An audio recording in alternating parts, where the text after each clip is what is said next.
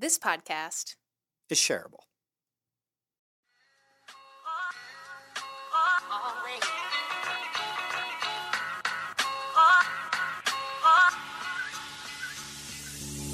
I'm going to go out on a limb and say this either is or will become your favorite podcast. This is Shareable, the show that's so good, you got to tell someone about it. Every episode, we explore the impact of people and technology on our lives and careers, and we send you away with something shareable. Now, without further ado, let's get to it.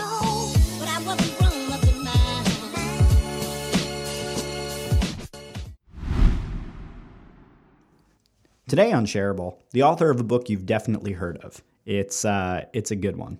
So my guest today is Bob Burg. He's a sought-after speaker at company leadership and sales conferences, where he shares the platform with everyone from today's business leaders and broadcast personalities to even, believe it or not, a former U.S. president.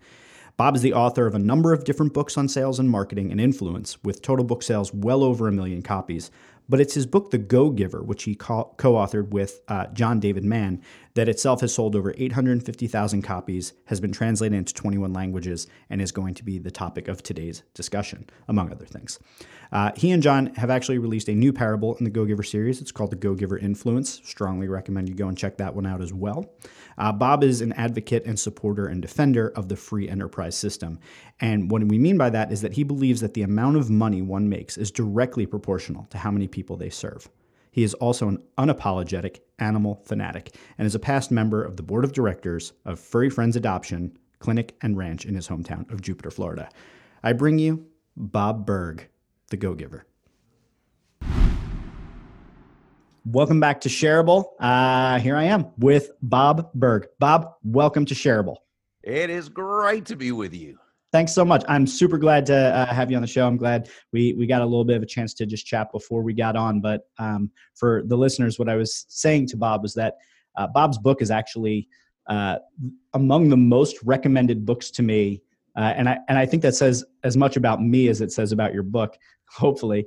But the Go-Giver is a book that multitudes, throngs of people have been telling me to read and said that I would really dig it. So I'm super glad to have you on the show. Super glad that we get a chance to talk through some of the ideas here.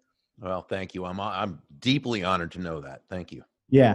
So one thing I definitely want to make sure that I do here, and I haven't listened to all of the interviews of you talking about this all over the web, but one thing I definitely want to make sure I'm doing is not rehashing well-worn territory and just going through the book with you. I really want to dig deep into some of the concepts that are in there, and specifically, I want to talk to you about what inspired this book, among other things. Yeah, and that's fine because, I tend to be one of these people, I repeat myself a lot, right? You heard me once, you've heard me a dozen times. So good. We'll take this in another direction. Yeah, awesome. So all right, I want to start out at the top. It's a question that I ask all of my guests because I find that it gives me a really great insight into who they are. And I'm a huge fan of comic books and superheroes. So my first question to you, just to get to know you a little better, is if you could have any one superpower, what would it be? Anyone's superpower? I think my one, if you want to call it a superpower, although I don't necessarily think of it that way, but if you want to go that direction, I'd say it's my sense of empathy.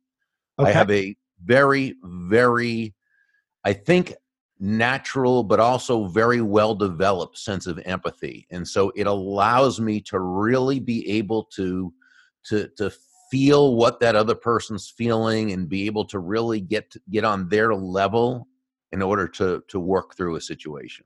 Got it. So that's the superpower you have. What's the superpower you'd want? An additional one, something you could add to it with your superior powers of empathy. And you're talking about something beside X-ray vision. If X-ray vision is the first one that comes to your mind, I think that could be the answer. But is that your final answer? No, it isn't. I think really what it would be is I would love to have the superpower that I see quite a few people that you and I both know seem to have, and that is just an immense sense of intelligence, to be able to really just hear something and totally get it. Totally understand it and be able to work within it. See, I think this connects, by the way, with my empathy superpower, if you will, and that is because I am not a quick learner.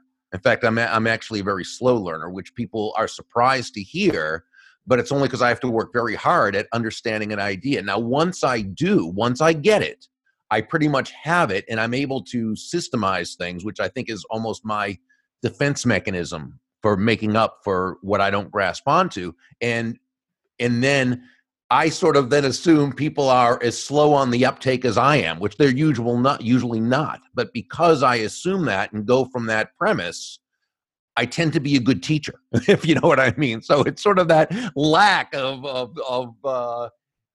intuitive smarts that helps me be a better teacher. It's the beginner's mind. Yeah.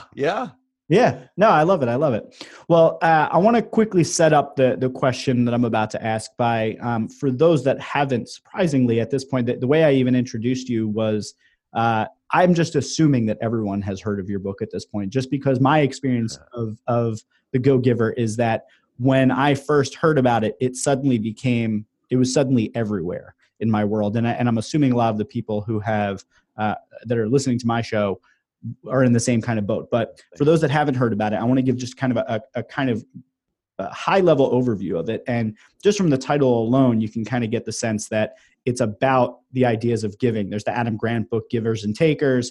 There's, I like how you even set up in the beginning of the book, you talk about go-getters and then you move it into go-givers. Can you give us just kind of like, how do you pitch the book? Like, what's your quick summary so people who are listening would understand what it's about? Yeah, so there are actually a few points within that. One is, the basic premise is, and it's a story. It's a parable that was co-authored with John David Mann, and John is the real storyteller. I mean, he says, I'm a how-to guy. I'm step 1, step 2, step 3. John is a magnificent storyteller, so that's what really made it sing. So it's a short, brief parable. It's about a young, up-and-coming, aggressive, not good guy named Joe, but he sort of has his priorities, his focus wrong. He's very focused on himself and making it all about him. And he kind of learns that shifting your focus from getting to giving. And when we say giving in this context, we simply mean constantly and consistently providing value to others and understanding that not only is that a pleasant way of conducting business, but it's the most financially profitable ways too, as well. It's not a touchy-feely type of thing. It's very much in alignment with human nature and principles of success. When you talk about go-getter, the interesting thing is yeah, we do that kind of right away. But you know what I wish we explained more, which we didn't. We did it in the next book, Go-Givers Sell More, but I think we should have done it in this book, is, we love go-getters because go-getters take action. We can have the nicest ideas, best thoughts, greatest intent, but without action, nothing's going to happen. So we love go-getters. The opposite of a go-giver is actually not a go-getter. The opposite of a go-giver is a go-taker. And, and of course, Adam Grant, who you mentioned, who wrote the fantastic book, Give and Take, he really, took that whole thing to a very deep level. I mean, it's a book I recommend all the time. If somebody really wants to know, what the go-giver is about, in a sense, they should read Adam's book and they'll know everything about what, but so what we say is, the opposite of a go-giver is a go-taker as opposed to a go. So we say, be a go-getter and a go-giver, just don't be a go-taker. And so I think that's really important. And again, if there's one regret I have about the book, it's that we didn't have Gus kind of make that point as well. Well, there's definitely no apologies necessary for the book. It's a great story. I'm really personally struck by how few business books are out there, how many self-improvement books that are out there that are told in parable or story format, which I think is actually one of the reasons why your book was such an enjoyable read as well as an informative read, is that it was a joy to kind of go through hearing it told in that way. Now, by contrast, one of the kind of challenges of writing a book in that format by telling a kind of a fictional story is that you naturally get the kind of response from the reader who might go, oh, well, this is just a story and yada, yada, yada. But I think what you kind of talked about is if you pair this with Adam's Givers and Takers, it's sort of like you have the story and the science blended together. And I know that a lot of your work goes into talking more specifically about real world examples, not just stories, about how these things work. Right. And yeah, and I mean, this was the first book I was involved in that was a story, because most of my books have been how-to books. And that's much more natural for me. But what's interesting with the Go-Giver, many of the incidents that occurred in the book were actual incidents that happened with me or with John and so forth. So what we did is we put them in story form. But there were, a lot of real incidents. Now the story itself was totally made up. Yep. There really is no Rachel's Famous Coffee, but but a lot of what we talked about were things that actually did happen. Yeah. Yeah. I dig that. Well, I want to kind of take you back long before the book was ever written. And Sure. what I want to know about is, obviously this book was a joint effort between you and John.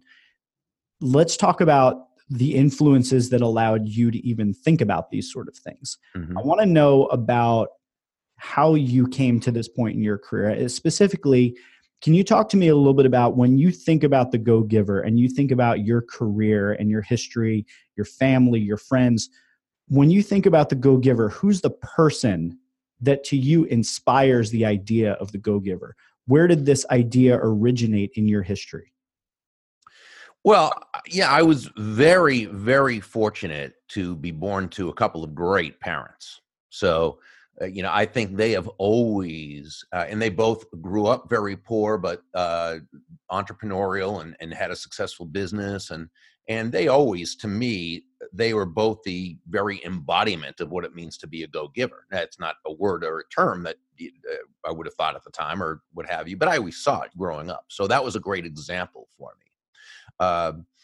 I think as I got up and grew up and got into the business world itself, I think I saw some kind of lousy examples of people who, kind of seemed to have a modicum of success. And I thought, well, maybe there's, maybe that's not the best way to do it. Maybe there's this. But fortunately, I found out that, in seeing that there are many more good examples than there are bad examples when it comes to business. And I was able to kind of get back to my roots and get back to where I should be. But yeah, I look at everything my folks have always stood for, and John feels the same way about his parents as well. And so I think that was really helpful in having that basic context for living life. Yeah, when I talk, all the different guests that I talk to, it's so interesting how many of them come back to parents and the amazing impact that has.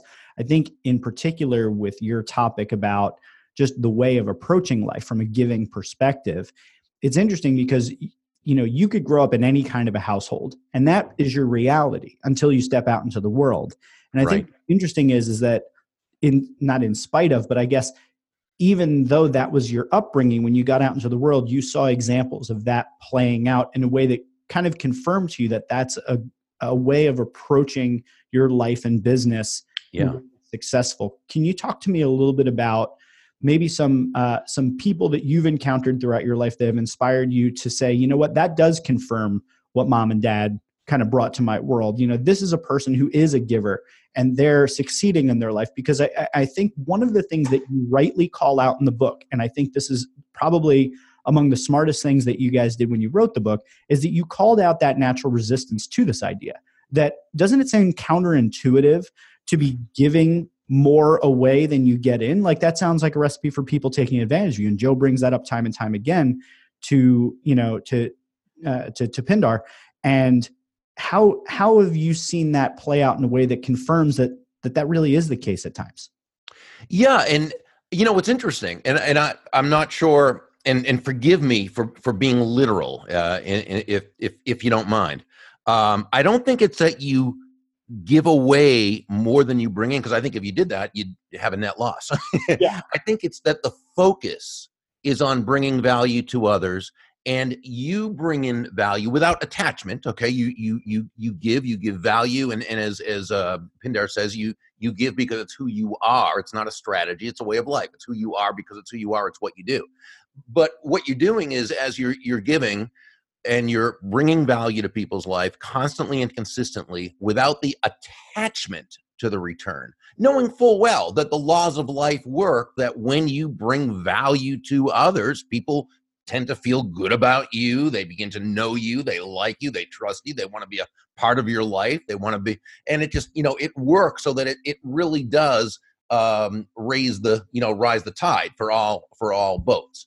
Again, it's very natural, and yet it seems counterintuitive because the messages we get when we watch, whether it's the news or maybe in school, or maybe we've seen people who've said, or well, let's put it this way, we know that with media, they're always looking for stories that are going to sell, that are going to be attractive, and so here's a headline you never see.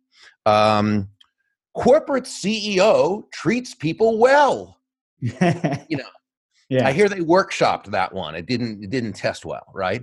But you will hear about the Enrons. You'll hear about the Tycos. You'll hear about because again, it's sexier. It's more. And when I was a kid, J.R. Ewing of Dallas was the big, the villain everyone loved to hate. But that was supposed to be the embodiment of, the way business is done by cheating others. Well, there's all sorts of people in the world. Okay. And so does it ever happen? Of course it does. But by and large, in the free market-based economies of North America, and when I say free market, I simply mean no one is forced to do business with anyone else, okay? By and large, the only way you can ever really create wealth, if you will, or create a good business, a sustainably profitable business, is by focusing on bringing value to others. Otherwise, people aren't going to do business with you. And so, to me, if you look at it that way, it makes total sense, but that's not the message we usually get.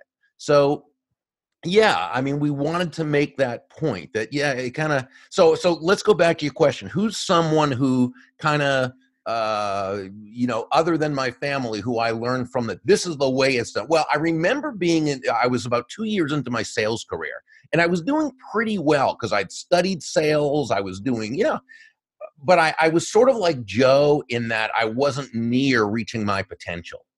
And I remember coming back to the office one day, and I was really disgusted at myself. I was disgusted at my prospect for not understanding why this would be so good for, right? And there was a guy there, an older guy. He wasn't even in sales, but very, very successful man. And I think he saw the potential in me, and he said, "Burg, can I give you some advice?" And I said, "Yeah, please do." And what he said made a huge difference for me. He said, "Burg, if you want to make a lot of money in business," actually he said, "if you want to make a lot of money in sales," he said, "don't have making money as your target. Your target is serving others. Now, when you hit the target, you'll get a reward, and that reward will come in the form of money. But never forget, the money is simply the reward for hitting the target. It ain't the target itself. Your target is serving others." And that was a wow experience for me. Why do you think we have such a hard time, kind of on a more macro level, understanding that? Because when everything you just said sounds so very practical, right? That if you provide value to other people, they're going to want to do work with you. If you rip them off, they're not going to want to work with you. And like, all of this sounds so obvious when you say it like that, but at the same time, we struggle with it in business time and time again. There are so many who are trying to get one over on somebody else, and they're so invested in their own success, and they're not thinking outwardly. Why is that?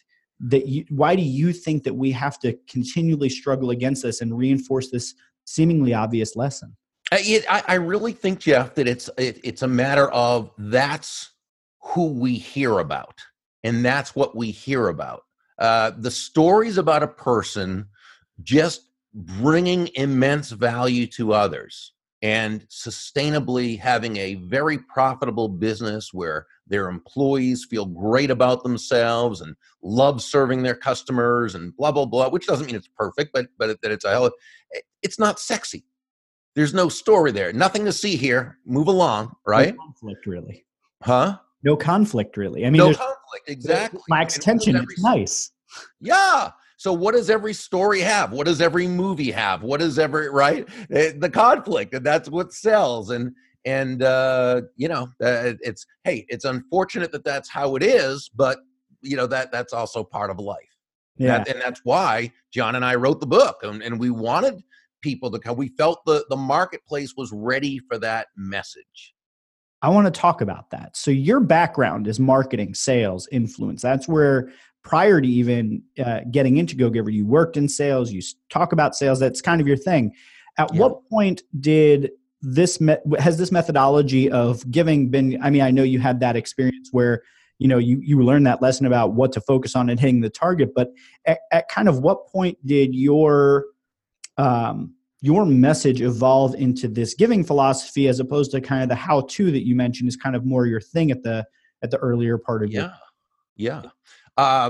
So, I started out as a broadcaster, first in radio and then in television, and very small market TV in Midwestern United States. I was like the worst newscaster you've ever seen in your life. And it wasn't long before I was out of, I was out of news. And that's when I graduated, I like to say, into sales. And that's where kind of that all started. And then once I was in it a couple of years and I had that real eye-opening experience with that older, what we call a drive-by mentor, right? Because I hadn't really talked to him much before or even afterwards, but that one time that he was there told me exactly what I needed to hear. And from then on, my sales took on a whole different trajectory and a whole different meaning to me. I realized that the sale was not about me. And it was not about my product or service. It was about how it affected the lives of those who would choose to, engage with the product or service. And things really took off. And then people began to kind of ask me to share with them what was working. I'd work my way up to sales manager of the company, and people were asking for and I was enjoying that. But I went to a seminar one day because I love going to seminars. I love learning, and one of the speakers at the end, he was selling his audio tapes. This is, by the way, Jeff, that's how long ago this was, right? I didn't say CDs or anything. No, audio tapes, cassette tapes, which I think is one step above an 8-track, okay? And I got the tapes, and at the end of them, he said, if you want to make some extra money selling these tapes, call our office. And they, showed us how to, so I did, and they showed us how to speak at all these free events at civic clubs, organizations, and then sell the things out. I was having a blast. I loved it. And, but I started to also, develop more of my own materials. And then I kind of realized, hey, you can make a living from this if you approach it correctly. And that's when I joined the National Speakers Association so that I could learn the business of speaking. And, and I was able to really define what I'd be speaking about, you know what I'm saying, and really taking it and working on it and so forth. So I really began to, for a big part of my career, it was teaching business networking, cultivating relationships. My first book was called Endless Referrals, Network Your Everyday Contacts into Sales. That was a real how-to type of, step one, step two. This is how you meet people. This is how you create relationships where people know you and like you and trust you and so forth. But, I'd always enjoyed reading parables. Like you said, there's not as many out there as we'd like, but, the ones I'd read, I always loved, because I think stories, and you and I both know this, and everyone listening, stories connect on a whole different level. They go heart to heart rather than head to head. And I thought, wouldn't it be cool if we could sort of take the premise from Endless Referrals that all things being equal, people will do business with and refer business to those people they know, like, and trust, which has sort of been my mantra for 30 years, and put it into a story. But I also knew that writing a story, it wasn't that it was outside my comfort zone. It was outside my strength zone. Okay. And so John, who at the time was the editor-in-chief of a magazine I used to write for, and I knew he was known to a very small group of people. Now you go into a bookstore and he's either ghostwritten or is the co-author of a number of New York Times bestsellers. But back then, few people outside of a specific niche knew John and his brilliance. Well, fortunately, I was one of them. And so I asked John, and when I say ask, I mean I pleaded with John to be the co-author and lead storyteller. And, so that's how we sort of took the idea.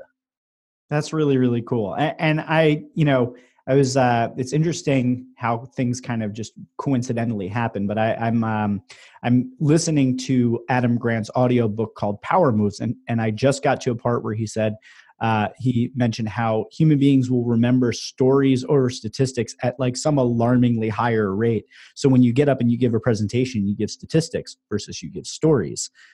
You have a much higher likelihood that people are going to walk away and remember. I think it was something like 40 to 70%. I forget what the number was.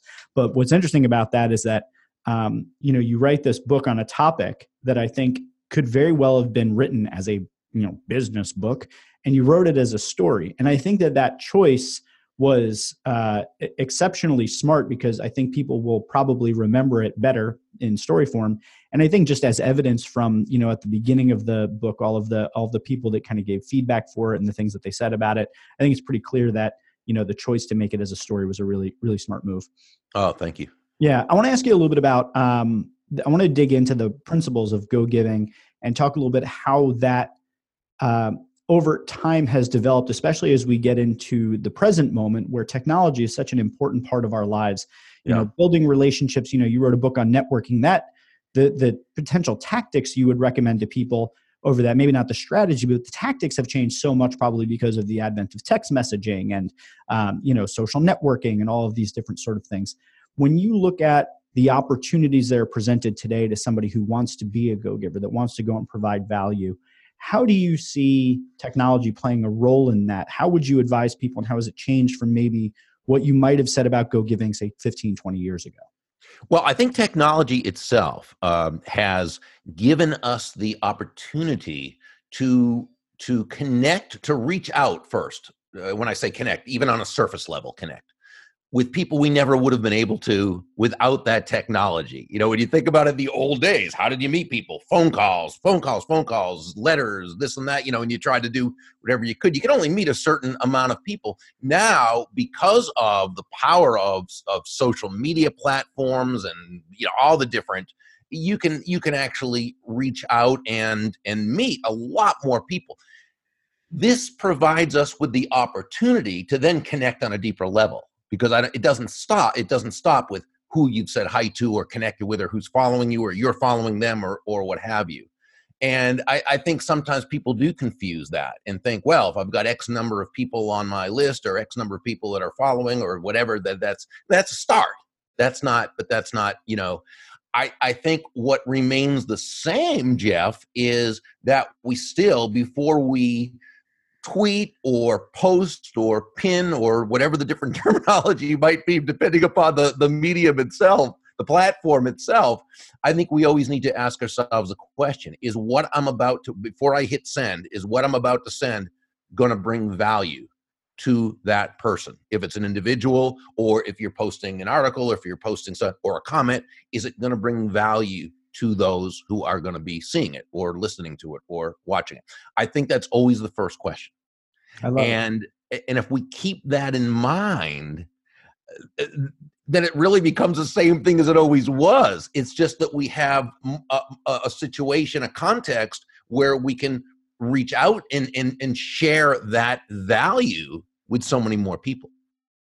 Yeah, I agree with you 100%. There's so many different ways that can take shape. It could be the things that you write. It could be the podcast that you do. One of the reasons why I do this podcast is for one, I get an immense amount of value myself. I'm being a go-taker here, in the sense that just being able to talk to amazing guests like yourself and all the others that I've had on the show, I get so much value out of that. But I feel like making these conversations public to people to be able to download and listen to, the hope is that it's providing an immense amount of value to them to learn from brilliant people. I had a guest on recently that I think is a mutual friend of ours, Tom Singer, who I love Tom. He's great. He said this awesome, I named the episode after it, but he said success leaves clues.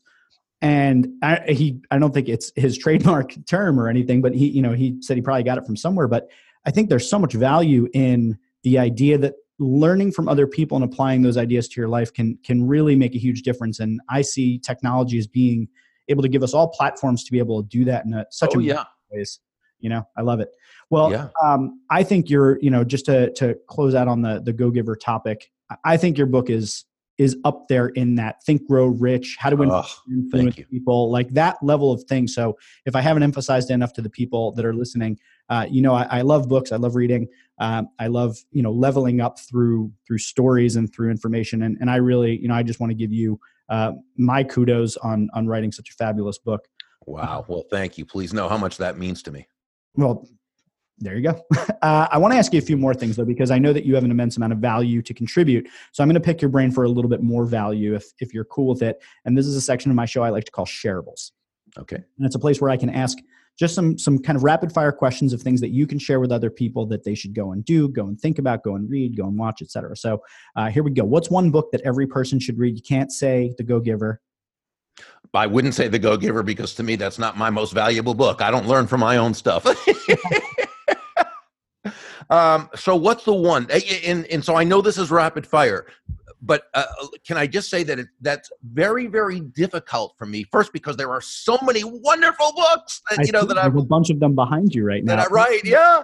So the reason I ask for just one is that it's that put you on the spot thing. It's the desert island question. And the one thing I like to clarify that it does not have to be business. It could be anything. Any book that you believe everyone should read. Yep. So with that in mind, I'm going to say it's a book by Harry Browne, Browne. It was published actually after he passed about 10 years ago, that he actually wrote and never even intended to publish back in the 60s. And it's called The Secret of Selling Anything. But here's the interesting thing. Selling is an ancillary part of it. What the book is really about is understanding and respecting human nature. And he did an absolutely brilliant job of sharing with us how, the human mind works, what is the drive, the driving element, and that we're going to do much better by not trying to change people, but respect people and work within that environment. And it was just, to me, it was such a beautifully written book. Awesome. I love getting, a lot of people will say a lot of the same books. That's one I've never heard before. I always love when we get most people haven't, and it was published by an independent publisher. His widow Pamela actually found the two manuscripts on his hard drive and sent them to a person who happened to know a person in the direct response industry who actually published it privately. And I'm gonna send you a link to a blog post article I did on it. And you can do with it, what you'd like. But to me, it was just a fantastic book. Awesome. Well, I'm definitely going to put that in the show notes as well, because I think that will be helpful. Next question. What is one TV show or movie or YouTube channel or TED Talk or something that people should watch? What is one thing that somebody should go and watch? I would say Randy Gage's Prosperity TV channel. Randy is a guy who is one of the foremost authorities on abundance. He came from a background, very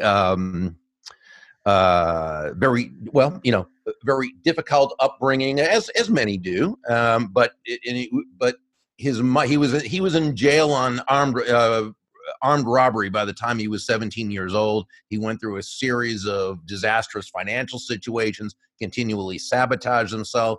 And at a certain point in his life, he decided this was not for him, and he made a study of prosperity.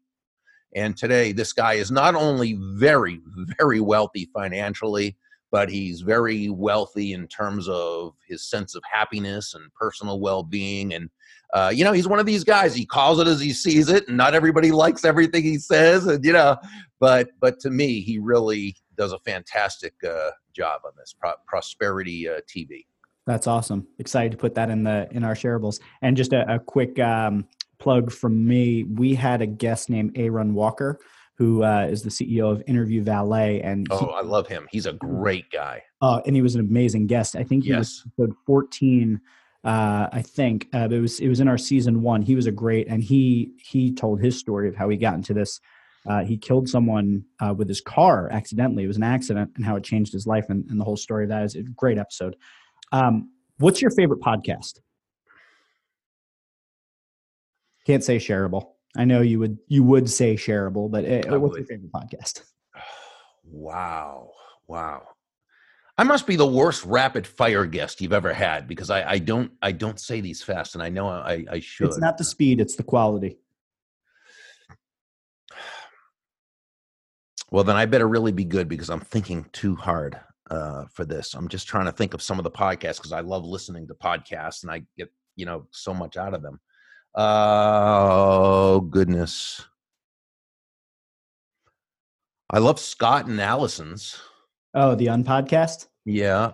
I love everything they do, though, so that's almost unfair.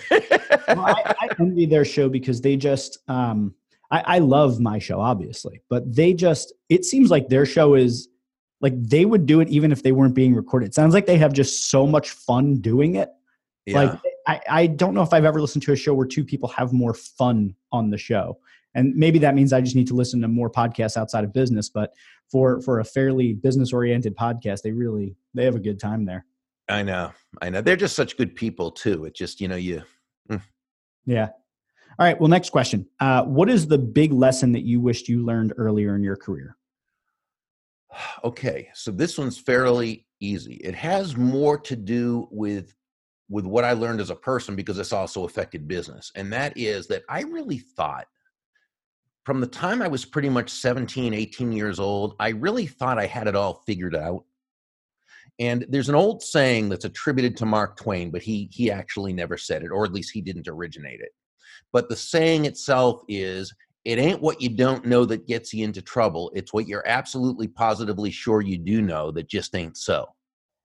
And it sounds like a Twainism, but it isn't. But that was me. I absolutely, Jeff, I just thought I knew everything. I thought I understood human nature. I thought I understood business. I thought I understood this and how the world worked. But I knew nothing. And not only did I not know it, I didn't know that I thought I knew everything. And it's that thing, if you could go back and tell your younger self, some piece of advice, it would be, Burg, shut up and listen. You don't know. Not only do you not have to know everything, you don't know hardly anything. And so that, I think, was the big thing that held me back when I was younger, until I started learning that wasn't a good way to go about it. Yeah, I love it. That's it's in line. I've had a lot of conversations in recent days and weeks about the Dunning-Kruger effect, where it's this idea that in the beginning you have very little experience, but you think you know everything, and then you hit this point where you very quickly realize that there's so much more to know, and then you kind of, as you gain more and more experience, you kind of get yourself back to a point where you feel like you at least know a little something, but it's still nowhere near what you thought you knew in the very, very beginning. So right. It's a conversation that keeps coming up time and time again for me. Yeah.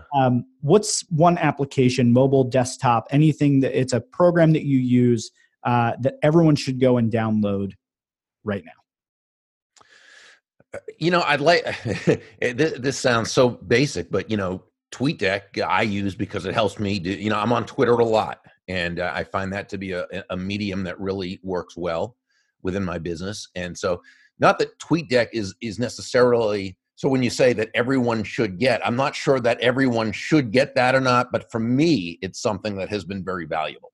Perfect. Yeah, I mean, that's all this is. They're recommendations. They're things to share. What's the most important skill of the future?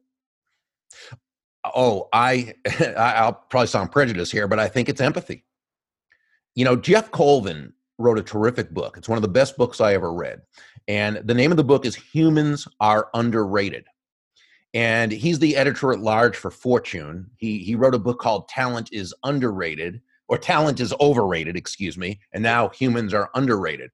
But the premise of his book was, it used to be the question was, what can humans do that technology can't do, because that's where humans could keep the edge, right? Now he said that's no longer a question, because there's pretty much nothing that humans can do that technology can't. Okay, so that's not the issue.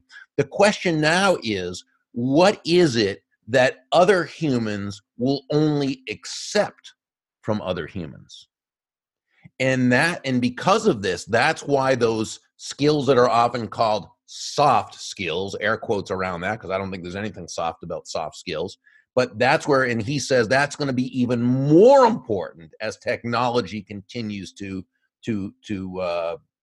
become, more and more as it is, and so part of our lives. And so yes, I think it's as he said, it's empathy, it's team building, it's leadership, it's all those human things that a machine, maybe to a certain point can do, but but people don't want to be told or advised in certain areas by machines. They still want that human to human connection.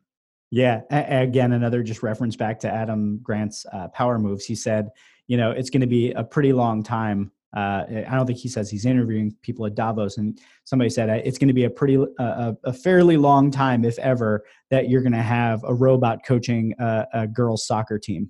Like a youth girls soccer team. It's just not going to. You're not going to be able to have a robot come in and comfort your team after you lost the big sale. So there's so many areas where you need that humanity to come in and really kind of do what humanity can do. Mm-hmm. All right, final question I have for you. This is the big one. Okay. There it goes. What is one thing that everyone listening to this episode should go and do today? Oh, I think take action on an idea that is congruent with your values.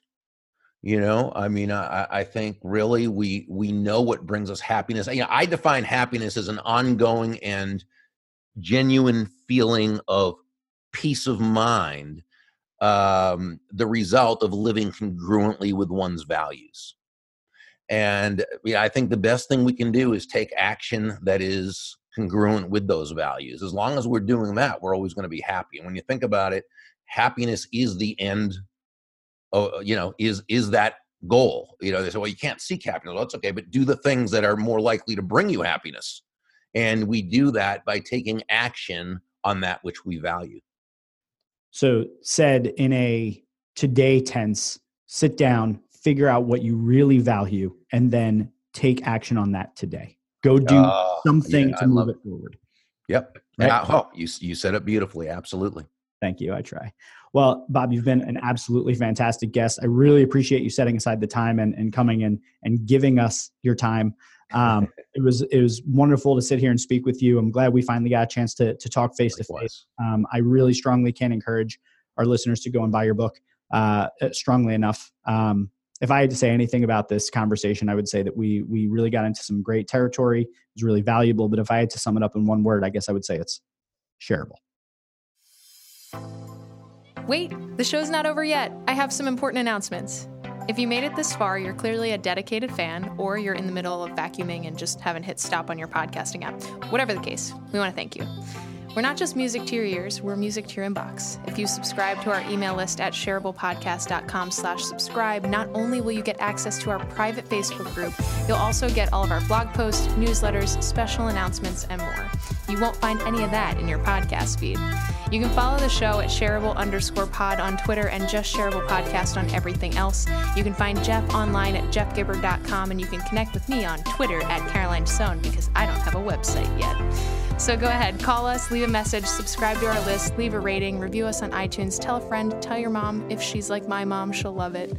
And now for the thank you portion to all the folks that make this podcast possible. Shout out to DJ Quads for the use of our theme song, Always, and Ahamitsu for the use of our outro song, Adventures. And a big thank you to Ray Bueno for all of that sexy production value.